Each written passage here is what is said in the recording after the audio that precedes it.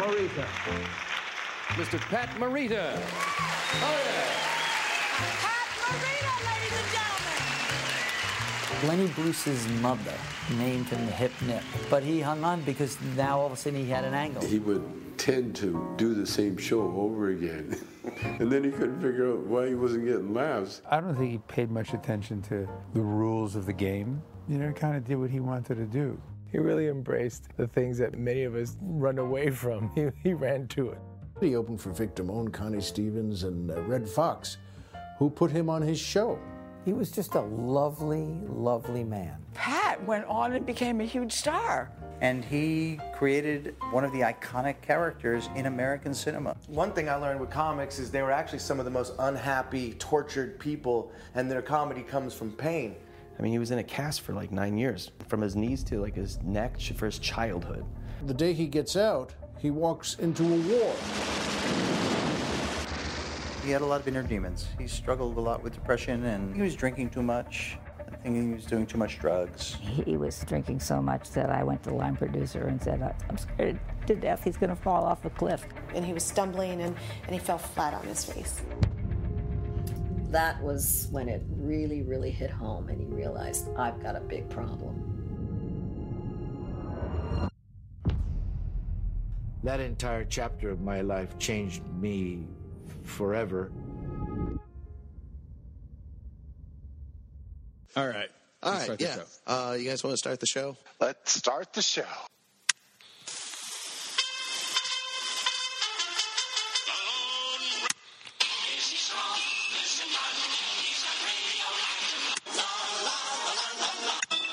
In the great hall of the Justice League.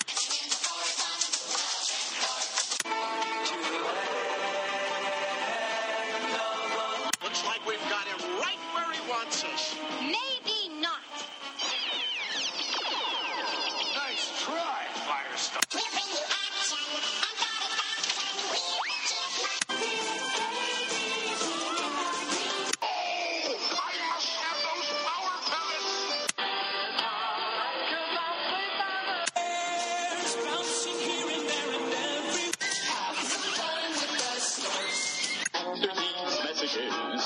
We'll be right back.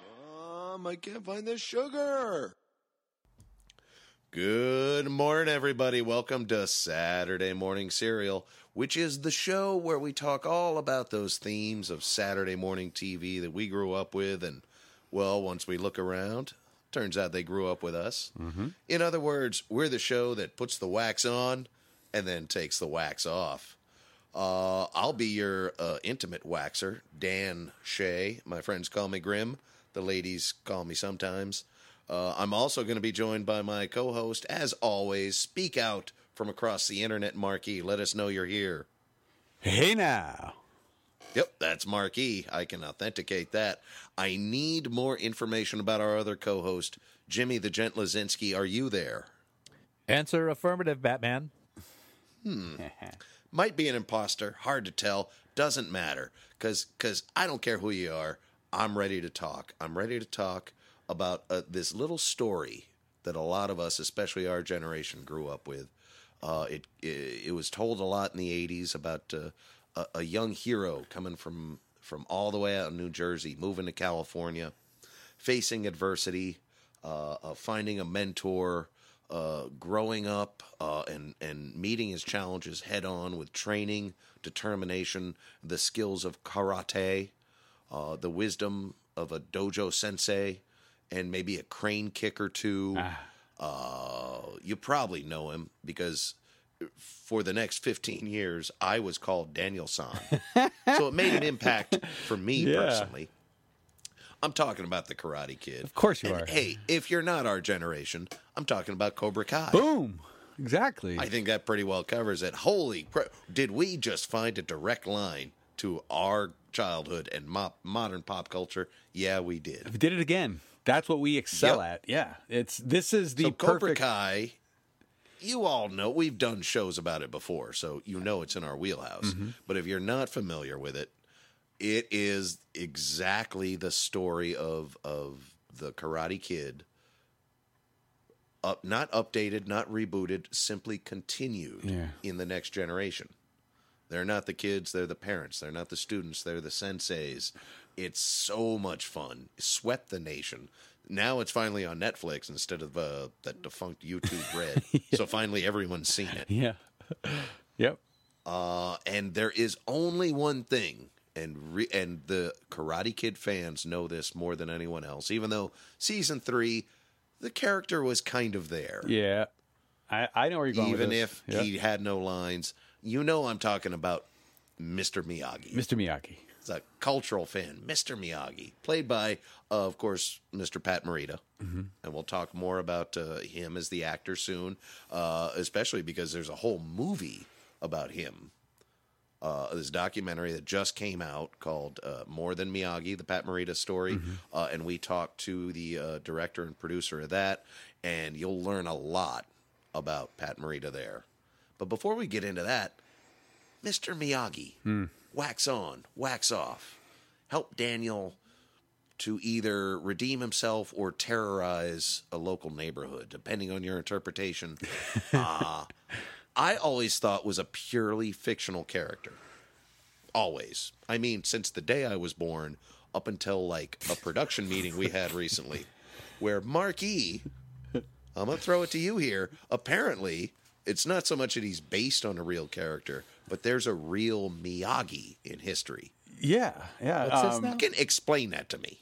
Well, yeah, I think a lot of these writers, they're going to go through and, they're going to, like, okay, so the story of Miyagi and Daniel-san, that is all fictional. Okay, so if I'm not suggesting that any part of that is real at all. The story... Any relation to real events are purely coincidental. Legally, everyone's covered. Yes. But a lot of the names that they use draw from real people, real history. And yes, Miyagi, the actual name Miyagi, was taken from, pardon if I butcher the pronunciation of some of these names, but I would say it's Shojun Miyagi. And he founded the Goju Ryu style of Japanese karate, which is the hard, soft style. This is from Okinawa. And he learned from the guys that brought it over, from the 18th century, from the 19th century. There's like this lineage. But that specific style of karate was created by Miyagi, by a guy named Miyagi. And it is basically the lineage of that style of karate is modern karate today. So it goes back, it goes back to the 18th century, starts in China. It gets brought to Japan through Okinawa, just like the story of the Karate Kid tells you. It gets modernized and created by a guy by the name of Miyagi. And throughout this, throughout my wiki reading, which I'm not going to do for you now, I found out that this is a wiki synthesis. We appreciate that. But even Miyagi's childhood friend, who also learned Miyagi karate from Karate Kid 2, that was Sato. There was a king in China by the name of Sato, and Sato. There's also a Chozen, Chozen was his rival and was Daniel's rival in Karate Kid 2. You saw him in Cobra Kai season 3 when he went back to Okinawa. Chozen, that name also pops up in my research here as well. So what they did was that they kind of created a myth of karate using names that are familiar in the history to create this real mythos and this world of karate that we see today in Cobra Kai, where the big conceit of that show is that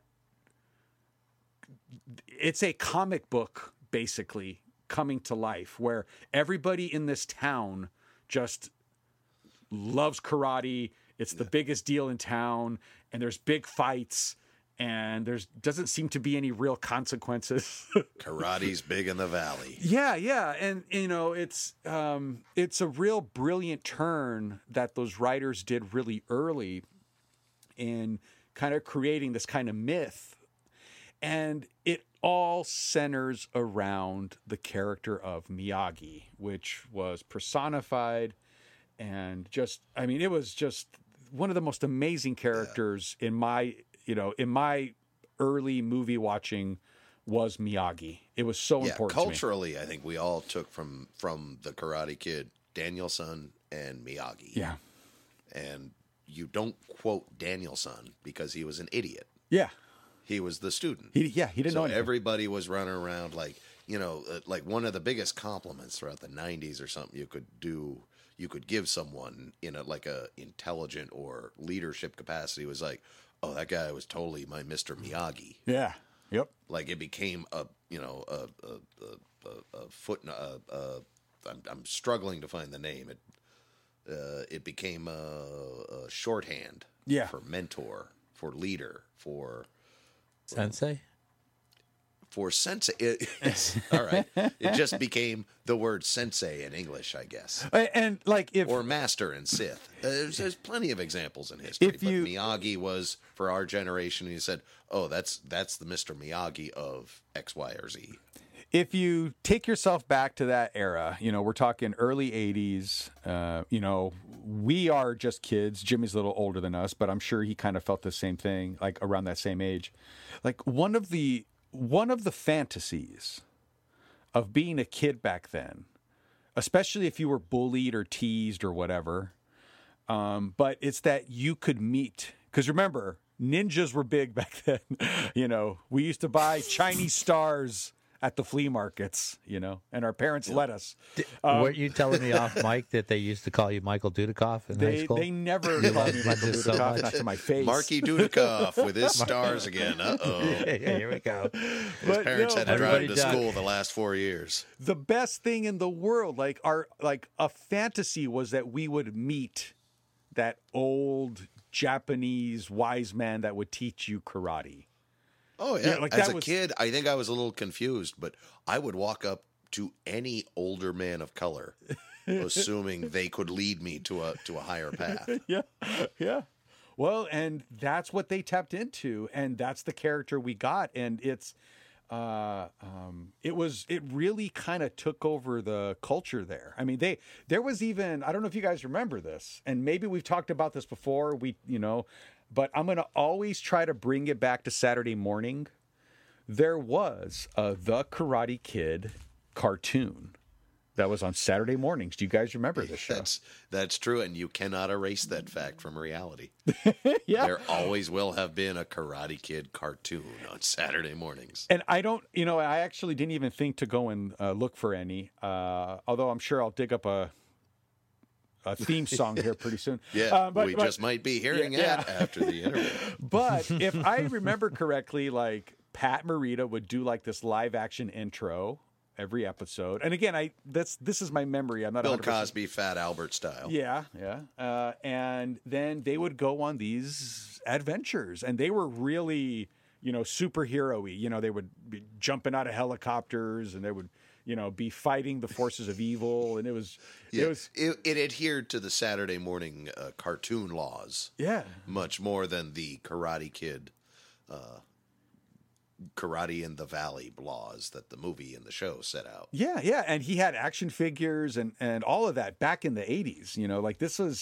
It was a real cultural moment, and the idea of Miyagi still lingers today. It's a part of Cobra Kai. A lot of season 3 was dealing with that, and where I think season 4 is going, spoiler alert. Anybody? Well, speculation alert. Speculation alert. Yeah, is that they're going to be AMC. It's going to finally come down to Miyagi-Do versus Cobra Kai, and this is for all the Marvels. This is for all the Valley. And it doesn't happen without a lot of reference to Miyagi. Yeah, and he's important to the story in the sense that he was one of the basic building blocks, and yet Daniel LaRusso has no reason to be doing what he's doing without him. So in that sense, he's an absence on the show, but he has not been an absence in culture by any means. Right. You know what I mean? Like, let me see, paint the fence. Marke, real quick, show me paint the fence. Well, it's up, down. Yeah. For our viewers, down. I just saw on the Skype screen, he immediately, instinctively, like hardwired, started doing basic karate defense moves. Yeah. We all actually learned some honest-to-God karate from Mr. Miyagi. Yeah. I mean, I assume it is. I've never competed in the All-Valley tournament, but I like to feel I could. I think we're all a little better at karate. I'm a little heavier now. Yeah, we're all a little better at karate just having watched the Karate Kid movie. A little bit, I think it's just kind of natural. Now, you did mention that Jimmy is a little bit older than us, Right. so maybe our idolation is more based on the fact that we were younger and perhaps even being bullied a little bit then.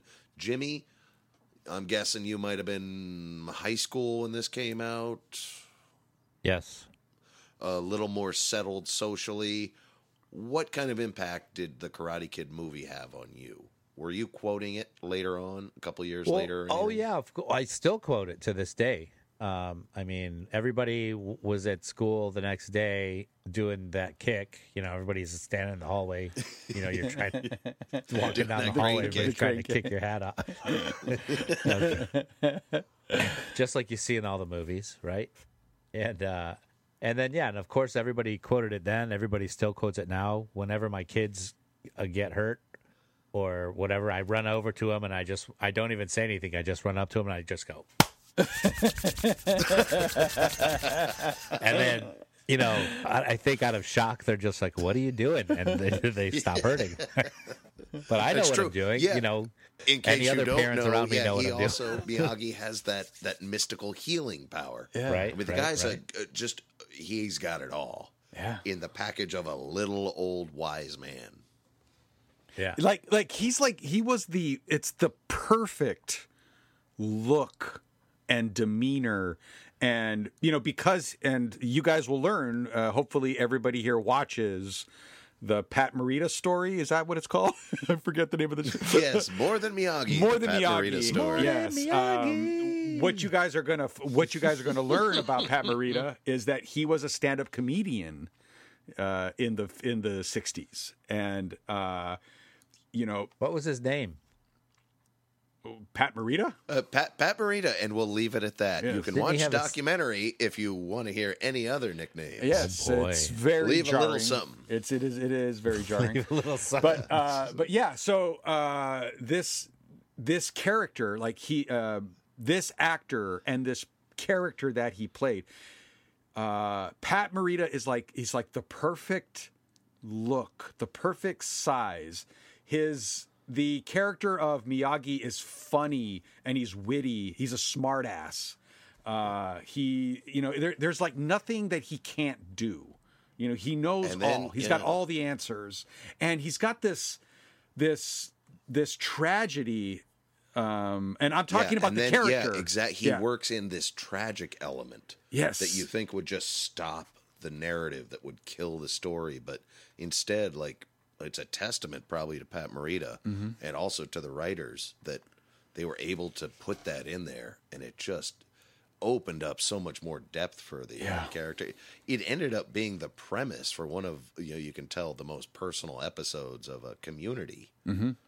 And for longtime listeners, we always go back to Community to say, if Dan Harmon gets it, why don't you? But this is another example of that.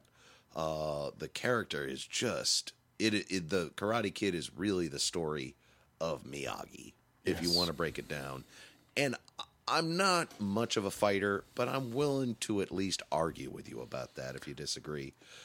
All that aside, I'm glad you brought up Pat Morita, because we should talk about the Pat Morita story. We should know more about that man, because he's a fascinating story.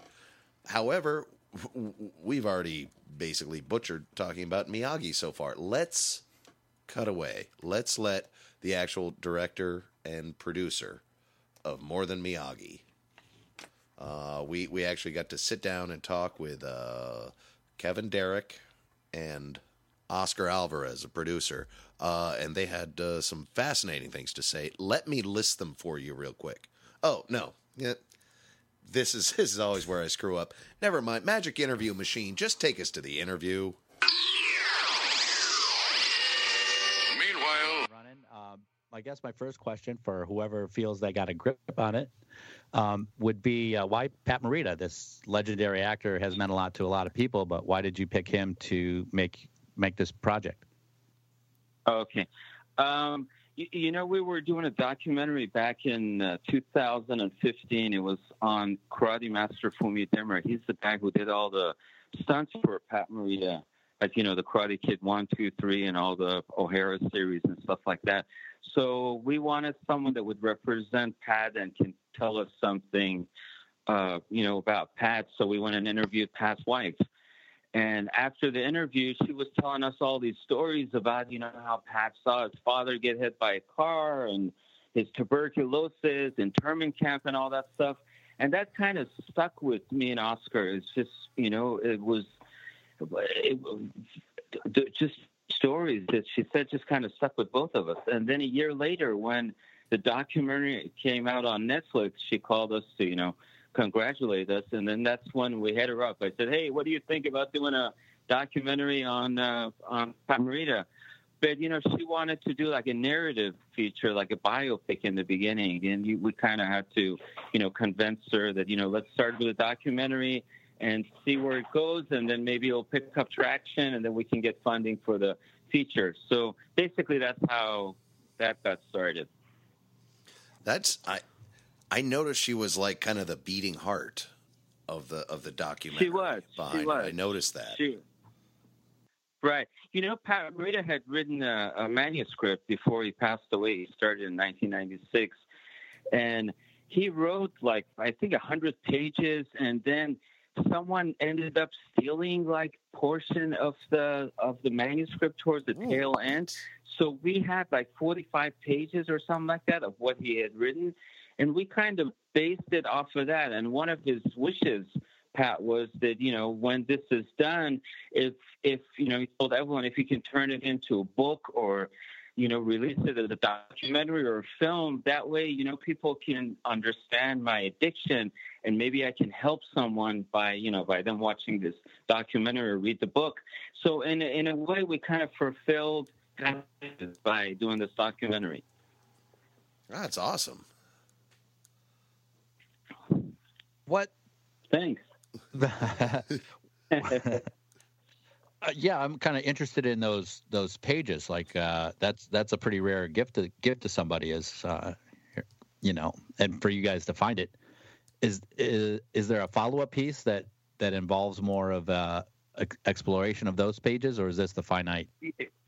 Well, what we were thinking, I told everyone, why don't we just release the manuscript, just the way he has written it, and we just include some pictures to go along with it. We just release it as this. So that's something that she's interested in. So that's something that we might do, a couple of months from now. But yeah, there's some fascinating stories in there. I mean, he goes into detail about all the stuff that happened to him in the internment camps and how he was treated and what he did to pass time. And there's a lot of, if you're into Pat Morita, I think it's interesting. So that's something that we might do later. Well, we're at least curious. We watched the documentary and we're talking to you guys. So, yeah. If that gives you any gauge. We have a flavor for Pat. Yeah.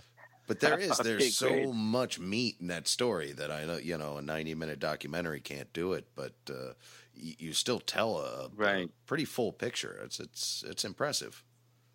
Right. Yeah, right. Thank you. We did the first version that we did. It was actually like 2.5 hours long. We had the screening before this whole COVID thing happened. And, people gave us notes and they said, take this out, put this in, do this and do that. So that's how we cut it down to 90 minutes. But for people who are interested and they want to buy the DVD or the Blu-ray, they can go on the website and I put all those, 12 scenes that we cut out. So if anyone's interested, it's there. More I think what would be kind of cool. I think what would be kind of cool, in my opinion, would be to do the 50-page manuscript into a docu-series, because then you can really dive into it. Absolutely, yeah. Yeah, they're certainly having a day. I would still be looking into it if I were you guys, but you shouldn't take my advice. I think we are. So a lot of documentaries set out to tell one story like that. You have a direction when they start and end up somewhere else by the end of it. Did your idea change at all or evolve over the course of filming it or putting it together? Oscar, you want to take this one? Yeah, I mean, I'll start, but then I'll pass it on to Kevin just because he's the director on it. But yeah, I would definitely say, just from our experience, not only doing this documentary, but the real Miyagi and even the one previous, we're like detectives when you're filmmakers doing a documentary, because you're just wanting to make sure that you're really telling the story correctly, that no information gets misconstrued and so forth. So, as far as the direction of it, I think we had an idea of how it was going to go, but, what was the driving force? It just depended on, once we had all the interviews down, who we were going to talk to, who knew Pat the most and so forth, the people that we interviewed. Obviously, there's so many people like Hillary Swank that we wanted to be a part of it, but due to her busy schedule and conflicts, and that's always the case. It's like scheduling is the most difficult thing. And then as you progress and you're deep into shooting and you have all these interviews, then you start, really molding the story and so forth. As you said, it was like, aside from Pat, who was narrating some of the stuff that we had from another interview, it was like Evelyn knew Pat the most, and it was like, let's go through it, all together. But yeah, it definitely, I'm going to leave it from Kevin here. Did it shift? Yeah, I think it did shift as far as how it was going. Right. I thought I was going to be able to tell the story through, the interviews that we did with all these people. But the more interviews that we did, I realized, the people who are still alive, obviously his friends and stuff, they just know him more as a professional, Pat, not personal. So it was very hard for me to get stories from him earlier, when he and all that stuff. So that one, we just had to resort to like audio clips. And I was kind of struggling throughout this whole thing to be able to find a narrative that people can understand very easily. So that's when we started doing some research, and we found some audio clips, and Evelyn had a lot of footage, and we managed to be able to tell, his beginning, the first 20 minutes. But that was like the struggle that I had. Well, I'm curious, I hope this comes out right, but the big explosion in popularity with the Cobra Kai series starting, a couple years ago when it was on YouTube, and then really getting big on Netflix. Was that, is that helpful for you? Do you feel like that's going to build your audience? Because a lot of kids who are watching us with their parents are like, there's one person missing. Right. This all happened by accident. I mean, when we started shooting, it was 2016, and Cobra Kai wasn't anywhere to be found. They shot it like a year later. But it's just, everything just worked out that, especially season 3, that when we were talking to Ralph, he said it's very important for him to incorporate Pat's spirit throughout the whole Miyagi series. So it is beneficial for us. The people who are in our age range, 40s and stuff, they already know about Pat. But because of Cobra Kai, now people that are in their teens and 20s get to know, who Pat is. So it kind of, the timing for us was perfect with this documentary and the time that we released it. And it just all happened by accident. So, if anything, you inspired Oscar and Billy. I mean, Ralph and Billy to do Cobra Kai. I don't know about well, that. No. Yeah, I don't want to. No, because I think. Sorry for interrupting, Kevin. I think when we were interviewing Billy Zabka, he told us they were in the works of something special. He didn't say what it was. We interviewed him, and then so they were already in the works with it. I just wanted to add, do I think it's perfect timing? Sure it is. I think it definitely helps because it's relighting that flame of this amazing movie, and everyone's coming out, and it's not only, it's our generation who was raised with the whole Karate Kid franchise and, you know, what that brought. And obviously it's a timeless topic, which is about bullying and this and that.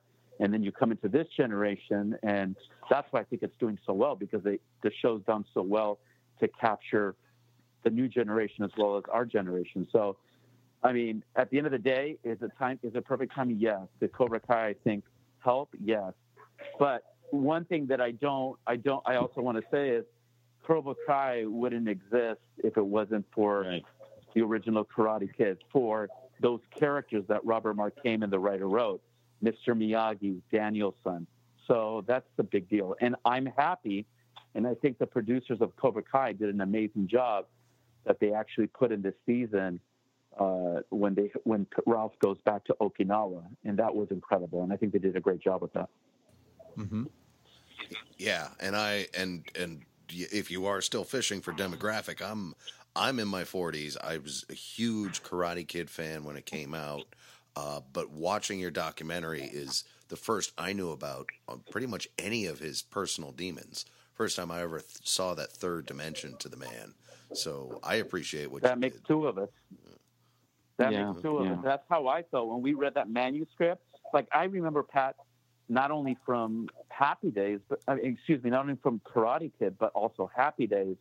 And then I knew he kind of did some stand-up, but I wasn't sure. And then when I learned that, but then all these other things that we started learning about, the spinal tuberculosis and the dad and what happened to him and this and that and the internment, I was like blown away by that. And that was the thing where, you know, I was like, wow. And then with the whole drinking thing, that hit home to me because I had an uncle that lived with me that, you know, had suffered from that. So I was like, wow, like we have to do this. Like we have to tell the story. And I think, as Kevin said, when we were doing this, like, he was a pioneer. The stuff that he was doing back then, I mean, he kind of paved the way for Asian American actors, in my opinion. I think he's a pioneer for his time. Mm-hmm. Yeah. Yeah, I'm actually old enough to remember him on Sanford and Son, but I really thought those clips of him doing the stand-up were pretty amazing, and how I was kind of taken by it. It can't be easy to come out of an internment camp and have to come up there and do that. Well, I guess he's not doing yellow face, but that voice and that accent and you know, the whole hip nip bit. Right. Yeah. So do you think, do you guys think after all your research that, is there anything, you know, as it comes out in the show that he dies, eventually passes away from the alcoholism, do you think that was ultimately his fate, or was there anything he could have done differently to maybe not do that, or was that going to happen no matter what, just a matter of time? No, you know, he was drinking since he was 12 years old. He in the manuscript, he's written that his father and his uncle were making bootleg sake, and you know, everyone was drinking. So you know, and he tried several times to quit, but the last time that, you know, he was sober for 3 months. It was the last year of his life, and then he ended up getting the stand-up job in one of the Vegas hotels, and he was like 10 feet away from a bar. And, you know, it's when you're an alcoholic and you have alcohol in front of you while you're working, you know, and then he started drinking again, and that's when he, you know, relapsed, and it went downhill from there. The last year of his life was probably the worst, and that led to his demise, you know. Yeah, I mean, that makes it. I mean, and especially in that environment where maybe you feel you need that to be a little loose or to do your job better, or you know, that helps form. I mean, I certainly can't speak for him, only for myself, but yeah, I get it. Right. Yeah. Did you guys have any problems? You mentioned Hilary Swank, but was most of his co-stars pretty amiable to being involved? Oscar is the one who's responsible for, getting all the talent and emailing and all that stuff. So, Oscar, you can talk about that if you want. Yeah, I mean, it's just that. Sorry, give me 1 second. It has to do with scheduling. It's these actors, that obviously Pat worked with some really great people, and they have super busy schedules. So it's a matter of, a lot of them wanted to do it. That they were like, "Oh my gosh, this is great that you're doing this," and we just couldn't make it work. Like, it just wouldn't work because they were working from one job to the next. And I mean, there wasn't anyone that was just like, "No, I'm not going to be a part of it." Everyone was like, "Yes, this is great. Oh my gosh, like it's amazing that you guys are doing this." And I thought the same thing. I was like, how could no one have told the story? Like, what, So it's just a difficult thing. It's just really scheduling. I wish I had more things to say as far as that, but it's always a schedule issue. That's it, plain and simple. Right. Well, you jumped a lot of schedule hurdles. Then it looks like, because you guys put together a great roster. Yeah, I'm trying to. I mean, there's a handful of people that we wish we'd have gotten, but for sure, I'm happy with who was able to participate. Do you guys mind touching on real quick how you got this movie financed? Did you crowdsource it, or did you shop it around once it? When we started, we did an Indiegogo campaign, and then we did Kickstart.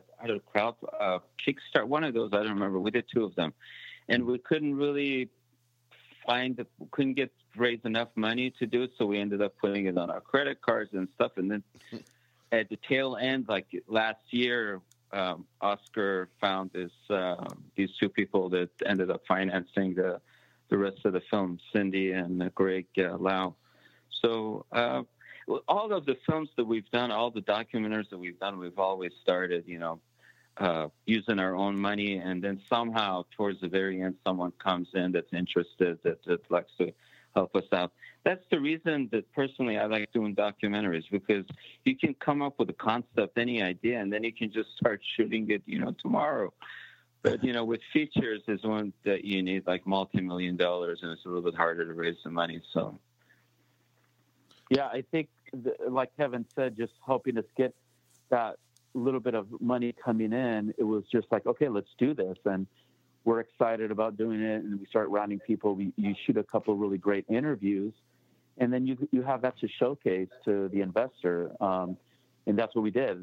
Finally we ended up talking to Greg and Cindy Lai, and they were like, "Oh my God, this is wonderful." And that's what happened even to our previous project. And I think that way of operating for this, as Kevin mentioned, just works really well. And then people start seeing, wow, I can see where you guys are going with it and so forth. Mm-hmm. And we want to be a part of it. And here you go. Mm-hmm. Right. Well, you guys, you guys are pretty good at telling a story that feels very genuine. So I don't know if you were thinking about moving to features, but you're doing fine in docs. Well done. Oh, thanks. Thank you. Yeah, that's all Kevin. That's all Kevin. Oh, thanks, man. No, it's a teamwork. Well, I know you guys are busy. I will try to bring this guy in for a landing for you real quick here. One last question as we show our way out the door. Kevin and Oscar, when you guys get up early on Saturday morning to watch your cartoons, what is your favorite bowl of Saturday morning cereal? Lucky Charms, Cocoa Pops, Frosted Flakes for me. Well, technically, there's no wrong answer, but the right answer should have marshmallows in it. So Lucky Charms. Right, I was just going to say Lucky Charms. Right. All right. That I can accept that one. That's good. Thank you so much, guys. I really appreciate it. Thank you, first of all, for the documentary. Thank you for talking to us. And double check me. I believe I'm correct. This is out now. It came out February 5th. You can get it on Apple. You can probably get it through your Voodoos, your Hulus, your YouTubes. Can I list it for Amazon, Google Play, YouTube, iTunes, and Apple TV for now, and then eventually it's going to come out on more places. Right, and it's video on demand right now. Yeah. Yep. Perfect. Right. If someone is like in another country, they can watch it on Vizio. They can go on our website. It has all the links on there. morethanmiyagi.com. And then you can get the 3-hour super director cut from the website. Yeah, you can. Yes. Okay. You can get a Blu-ray and a DVD. That's correct. Nice. Awesome. Well, good luck, guys. Thank you. I'm giving it my stamp of approval for whatever that matters. Now get back to work on the next thing you're doing. Come on. Thank you so much. I appreciate it. Thank you for the kind words. Okay. All right. Thank you. Thank Bye-bye. you, guys. Yeah, bye-bye.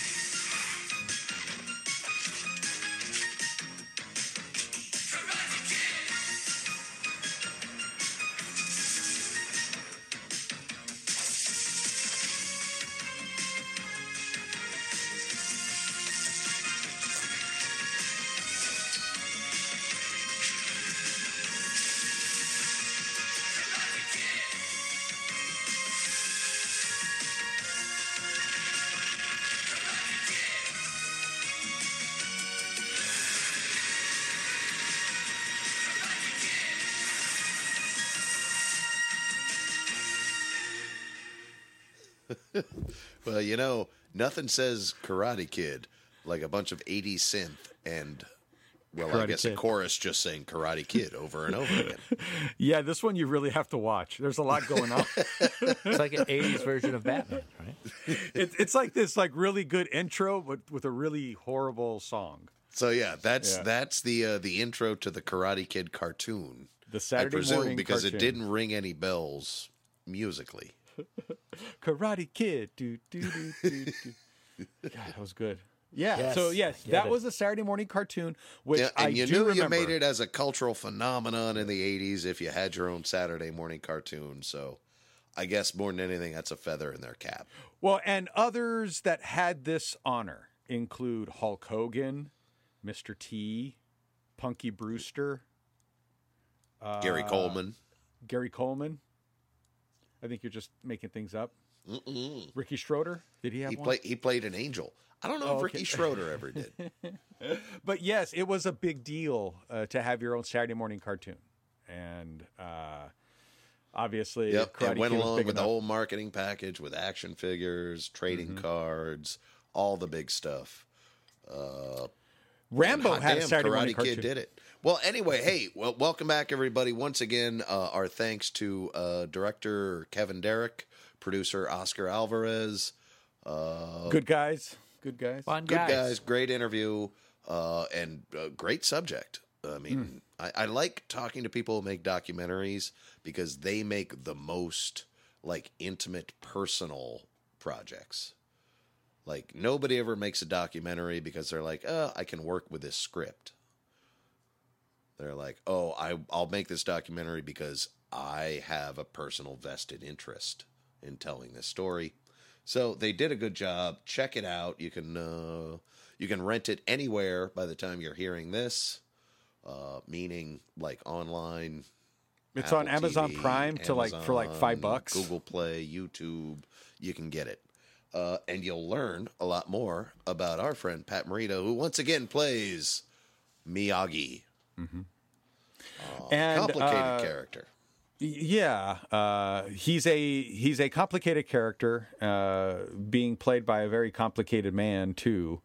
And Amen to that. the moment that connects both the character and the actor is, of course, the tragic story of Miyagi and while he was in battle during World War II fighting Nazis.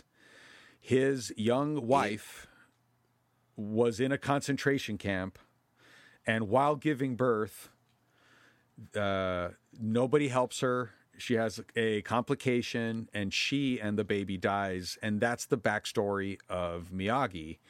And he Though was not never a true character. That story very well may be true. Yes. Not the best chapter in America's history in World War II. But as it turns out, I'm sure you guys know where I'm going with this, is that Pat Morita's family and he himself actually served time in a Japanese concentration camp here in the famous and freedom-loving United States. Yeah, serve time. That almost seems like putting it mildly. Yes, that's. Oh God, they were more tragic guests of the government. Yeah, one of those things. Yeah, where life imitates art. It maybe helped him get the part. They talk about it in the movie, but the fact that he had to go back and revisit those demons for that character, maybe is what made it just so. I mean, I remember being touched by that as a kid. Yeah. And I was not a very observant child. Well, I think a real important part of that scene is that you see this guy, and again, he is all wise. He can kick anybody's ass, tough, served in combat, all that. But you actually see him really break down and cry, and it just all comes apart for him. And you actually start to understand that the character of Miyagi just never got the opportunity to be a father. And all of a sudden, you kind of see why he's so drawn to Daniel, who doesn't have a father, and how close that those two become. That scene is so important. And I watched Karate Kid after I saw this documentary, and having learned that about Pat, and watching that scene, it's a whole other level. You're familiar with the movie. Okay, yes. Yeah.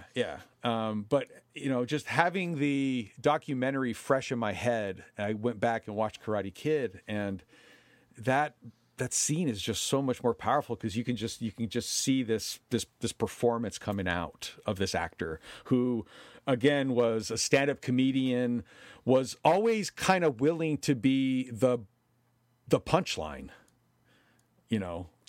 his heritage, his culture. Right. I mean, the guy was born and raised in the U.S. He did not have the accent you hear in the movie. Right. He doesn't speak. Yeah. I think his parents did clearly, but yeah. It's I don't want to make this a "What the hell's wrong with America" podcast. There's enough of those out there. Mm-hmm. But suffice to say, Pat Morita was really dealt a shitty hand. Yeah, and he really reached a level of greatness that we still celebrate and appreciate now. I think his ability to come out of that, it is a triumph of the human spirit, as cheesy as that sounds, right? I mean, pardon me for saying right. You mean right? Does it sound cheesy? Yes. You're right. That does sound pretty cheesy. It was funny. But it also sounds accurate here. I mean, the guy. If you see the documentary, you know the whole story. He made limited lemonade out of lemons. Everyone has their demons. Some people can't get away from them. And that may be the case with Pat Morita, but before he left us too soon, he also gave us the character of Miyagi, which is just a personification for something that everybody who is lacking something craves, is that leadership, that compassionate, easy mentorship that also is so capable. Nobody wants to have to follow Sensei Kreese. Yeah. They want a Sensei Miyagi who can throat punch a Sensei Kreese and put his head through a fucking car window instead and choose not to. Yeah. I mean, that's the ideal. That's the goal. That's the utopia. So it speaks to something pretty basic in that everyone who is young wants that father figure who is just a superhero, but gentle, compassionate. And for God's sake, that's why we use the word Miyagi. Yeah. Like, he's the Miyagi of this. He's the Miyagi of that. And hopefully, I don't know about you guys, but I know there are people in my life who consider me the Miyagi of this or that. Yeah, They're extremely young. They're related by blood, and they don't You're know at least any the better. Miyagi of this conversation. That's the least I can Mark and try I were to be. talking off mic. That's right. Yeah, my God, I think you said it great. I mean, this guy was, I think we all kind of first saw him because I used to watch Happy Days. He was that guy. He was Arnold on Happy Days, and then you see him in this role, and yeah, Shea, he brings all of that to this role, and he creates this thing that's just so much bigger than any one person could ever be. His achievement is grand. It is immortal what he did. Jimmy, thoughts on Miyagi? Yeah. On Miyagi, well, yeah, that character, like I said, it's as a lot of pop culture from the '80s is part of my DNA. Like I said, to this day, like with my kids, I do the hand thing. And as a career bartender, whenever I'm training somebody, I'm teaching them repetitive moves, like just in the fashion of wax on, wax off, to teach them to be in he's really teaching them the book of the five rings. Stock Bud Light, stock Coors Light, stock Bud Light. Pour 1 ounce, pour it 1 ounce. When you're bored, just do something that is going to help you when it's busy, right? I mean, so you don't have to think about it. And it's definitely. He's definitely that character has definitely influenced my entire life from the moment I saw that. Like I said, we were talking about the next day at school, and it still rings. All his tricks still ring true. Yeah, it's times like this I wish I knew my Joseph Campbell better, because I bet Miyagi fills one of those archetypes. I just don't know what. Well, but hot damn, it's something everybody craves, and he personified that for a whole generation. So hats off to Miyagi, hats off to Sensei Shojun Miyagi, hats off to Pat Morita, and I guess hats off to whoever's running the new Cobra Kai and is making sure it's hewing so close to that same spirit that I loved when I saw the movie. Yeah, second one, and mostly they the third clearly get it. They clearly get this character because it just permeates throughout the whole Cobra Kai series. Miyagi lives on in that world stronger than anything. And my bold prediction for season 4 is that becomes even more evident. Yep. Yeah. Yep. In fact, you might even see Pat Morita and Tupac get together, ghost it out. hologram duke it out for the finale of season 4. You heard it from Marke first, everybody. And I think at this point, if you don't get our feeling on what Miyagi meant to us growing up, well, there's nothing else we can do about that. You should have grown up with us. And on that note, what do you guys think? Is that about enough of this? It's like enough. We should say that's enough of this. Now we know. And knowing is half the battle. Oh, this is enough of this. See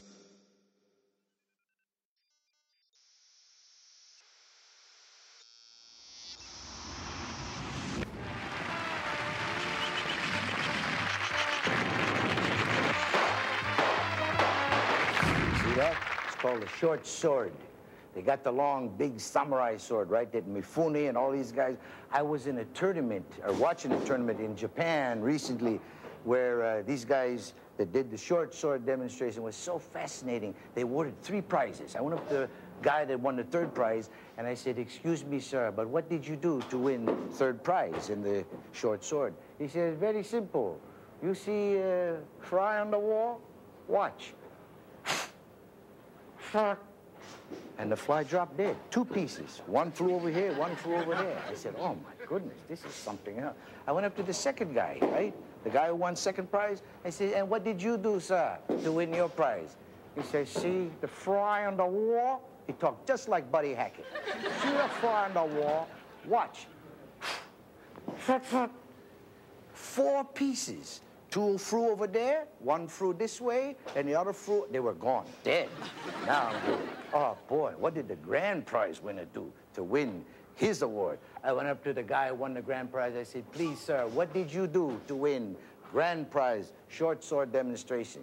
He said, you see the fry on the wall over there? They all talk like Buddy Hackett. See that fry? He said, watch. The fly's still going around. I say, big deal, the fly's still flying. He said, yes, but that fry will never have children again.